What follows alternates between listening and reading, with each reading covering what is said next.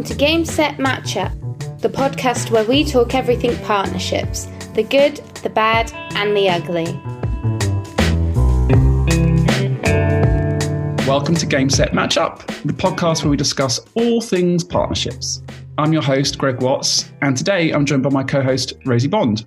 Please welcome our guest today, Louis Dimitrikolakis, Head of Strategic Partnerships at leading small business payments company TomatoPay. Louis, hello and welcome. Thanks so much for having me, Greg. Really looking forward to our discussion today, and Rosie as well. Absolute pleasure. Well, thank you for joining us. Well, let me start off with asking you about yourself, but perhaps I could start with, how do you pronounce your surname? The surname is pronounced Dimitrikolakis. Thank you. We will get that absolutely right by the end of this episode. Well, look, thanks so much for joining us. But perhaps we can start off by telling our listeners a little bit more about you and your background and perhaps TomatoPay. Absolutely. So I grew up in the United States, in Boston, a little bit north of Boston. I'm a proud Greek American and, have been in kind of international business development and partnerships for the last 7 or 8 years.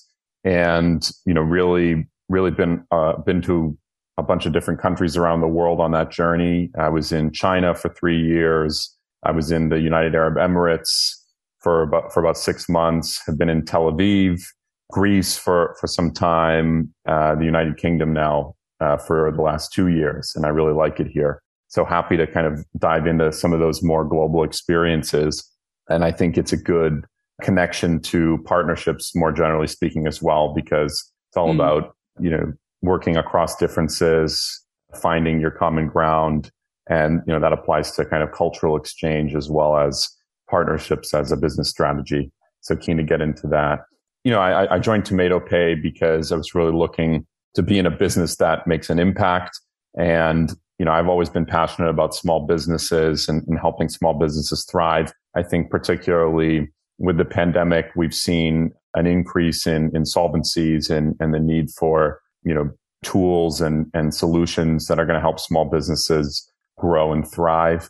And TomatoPay is a combination of solutions.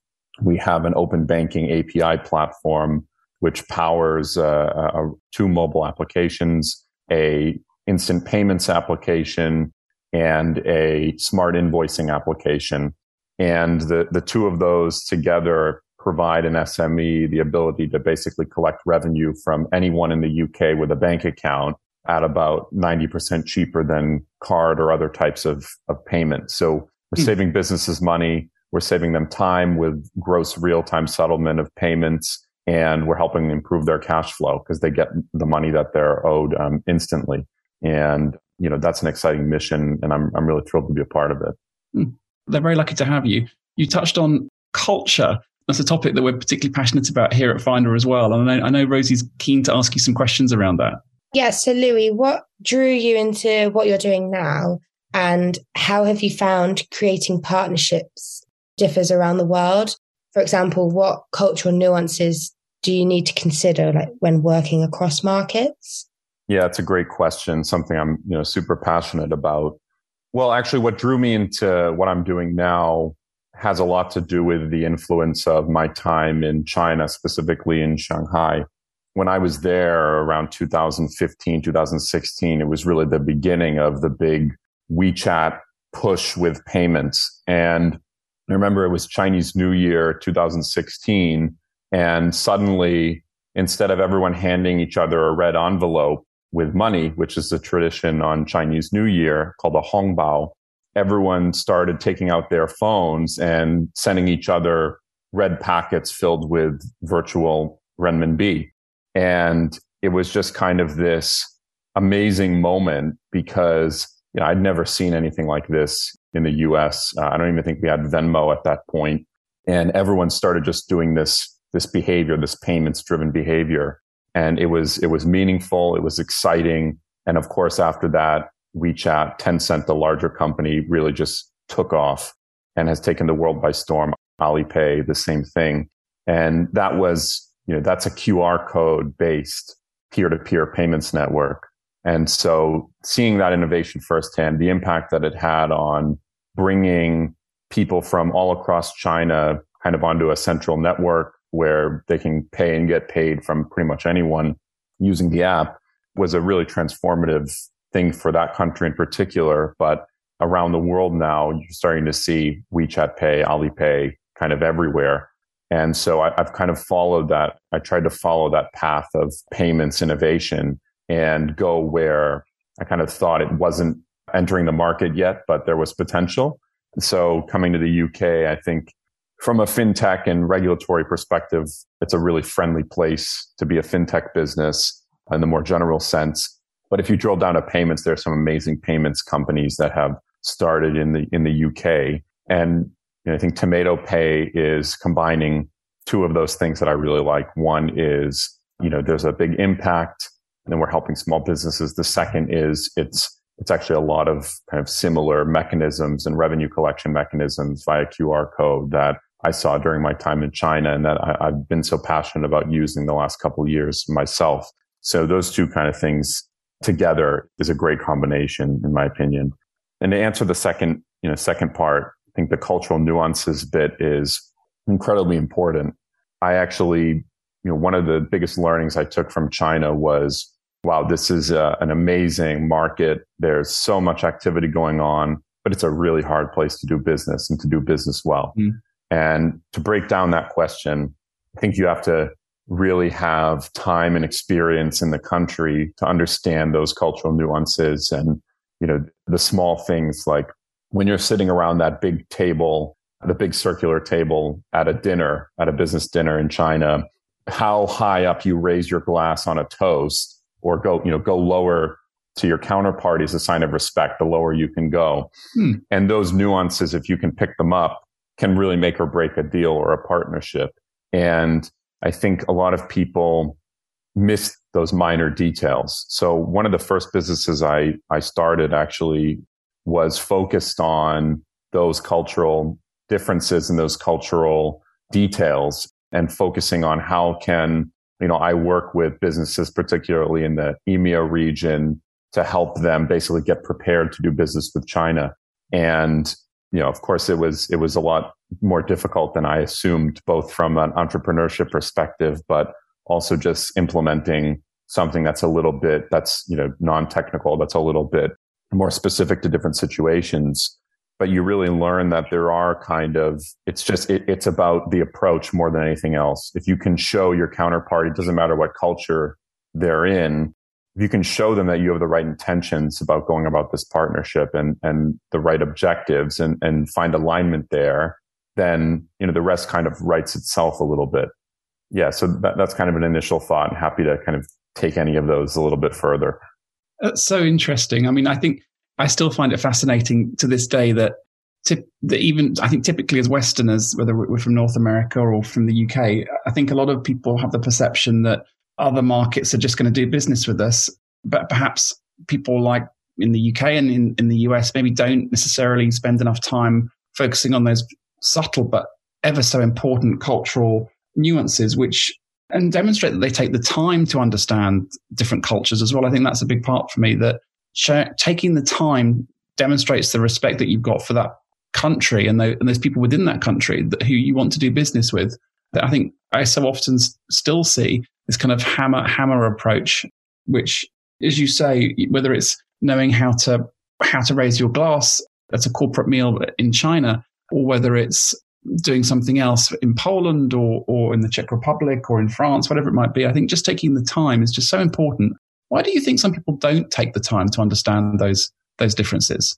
I mean, I think this is a wider argument for kind of globalization and having, more diverse teams and everything, because just having the exposure in the first instance gives you the opportunity to, I guess, make mistakes and to learn from those mistakes and to, actively learn and actively seek out people from different cultures to learn things from and learn about their customs and traditions and everything like that. And if you don't have that initial access or opportunity, then, it's hard for you to make that change when you're actually in the country, or there's no impetus for you to make the change. So I think it actually starts with, what can we do to make our teams, our communities, our kind of wider groups that we associate with, how can we foster global understanding and communication in order to kind of share knowledge, share experiences, share cultural understanding. And then I think it trickles down to an individual's business decisions and business preferences and how they go about doing things. But I can tell you time and time again, I've seen and I've met people who have just ended up on the wrong side of a transaction in China because they just chose to ignore the cultural precedents, the cultural nuances, and go about things kind of their own way. And that's a big no-no in Chinese business culture in particular. You mentioned alongside with the word culture, also the word diversity, which is something we share a passion about. It's remarkable, isn't it, how diverse teams, funnily enough, often lead to higher performing businesses because you're surrounded with people who perhaps don't necessarily look like you or behave like you, but collectively you make for a stronger team because you're so much more than just the one person. But so linked to that, dare I ask, what advice would you give to your younger self starting out? Perhaps the do's and the don'ts, if you like. I mean, if we're speaking specifically about partnerships, I would say one of the do's is over-prepare, particularly when it comes to those minute details that we were discussing earlier. A lot of times, I think when I was younger, I used to get so excited about different opportunities that I would forget to really drill down to the details and prepare for specifics, and whether that's objections, whether that's a line of questioning, whether that's specific details involved in the partnership. I think over preparing is a great way to mitigate those potential risks. And then, a don't or a do is definitely, it's really critical to step back and understand the potential limitations, both within your own business and within your partner's businesses. I've always been a fast mover, and I think this is sometimes to my detriment in the partnerships world. It's, always critical to ask yourself, what are the potential limitations that would stop this partnership from going from 0 to 1, as an example? And if you can't answer those questions about the limitations, then maybe you shouldn't be going ahead with the partnership in the first place, because it means that you haven't drilled down into the specific details of kind of what could go wrong, or how do we stop this being a potential issue before it happens, or how do we allocate resources for this if we know that this is going to be a big thing we need to spend money on down the road. So I think that's a big piece. And a do is definitely to have your partnership thesis clearly defined, but also don't immediately disqualify peripheral opportunities that don't fit into that thesis, really strictly, because that's just, you can miss out on great opportunities that maybe weren't crystal clear in the first meeting or in the beginning, but, become so eventually. So having created partnerships for most of your career, what are your top tips? Sort of handbook of partnerships, if you were to create one, what would you include? Yeah, I mean, we keep coming back to the point of understanding, both kind of cultural understanding, communication with people. But my big tip would be empathetic, both within and outside your organization. Understand that people have different objectives and be able to step in their shoes and think about, well, what's motivating this person? Why are they saying no to this? Or why would they, what would be a blocker for them? What would be a challenge for them? What would be a motivating factor for them to drive this partnership forward? And that's a question that both takes kind of introspection, and you have to have some thick skin, I think, and realize that, not everyone's going to be super enthusiastic about the partnership that you're working on. And so you need to really lay out the facts in a detailed way, and also be empathetic with those people and think about, well, why are they against this, or why are they not allocating budget to this, in a partner organization, as an example? And then how can I kind of take baby steps to move things forward? And yeah, if you consider the impact, it sounds straightforward, but really just considering the impact of your partnership on the end customers for both you and the partner company, it's really easy to get caught up in the what's in it for us cycle of thinking. but a partnership might be worthless if it doesn't end up solving real problems for both of your end customers and organizations. So that would be kind of top tip number 2.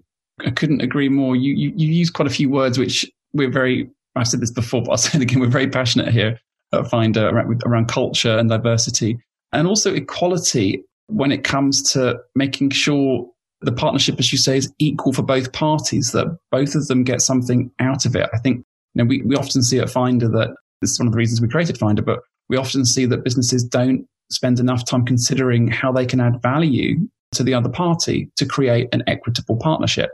Rather, they spend perhaps quite a lot of time talking about their business or their solution or whatever it might be, which are wonderful things, but perhaps they don't spend enough time thinking about how what they've got can really help another business, which creates a partnership. Yeah. And I think one of the great things that you're doing with Finder, when I go on the platform, right, you can kind of say, what are we looking for when it comes to partnerships? But the whole nature of the platform being that I can actively go seek out other potential companies with that same kind of objective statement. And that's a first starting point for creating that alignment and understanding that. Whereas if I do my own research or I go and try and contact a company cold, I might have my own biases about that organization and not actually know what they're looking for from a partnerships point of view. And so that's where, I think Finder becomes really valuable, is you kind of can understand some of those potential objectives right off the bat and at least go into that first meeting with a general high level sense of, okay, we're both looking for something similar or there's potentially some crossover here. And so we should have this conversation. That's very kind of you to say. Thank you. I mean, this is not a plug on Finder. This is about you and TomatoPay today, but just to say that, yeah, that we are, again, very passionate about that. Our vision is that we want to help businesses of any size speak to each other. So you could be a small startup based in Beijing, but using our platform, you might end up having a call with MasterCard or with Sky or with Uber. And we're pretty passionate about that if we can help businesses around the world who are getting started, perhaps speak to bigger businesses, then wouldn't that be a good thing for society, and equally for larger businesses to speak to smaller businesses and everything in between. But I've got one last question to round us off, if I may. What do you see the future holding for businesses when it comes to creating partnerships with each other? And what, if anything, will you and TomatoPay be doing differently over the coming months?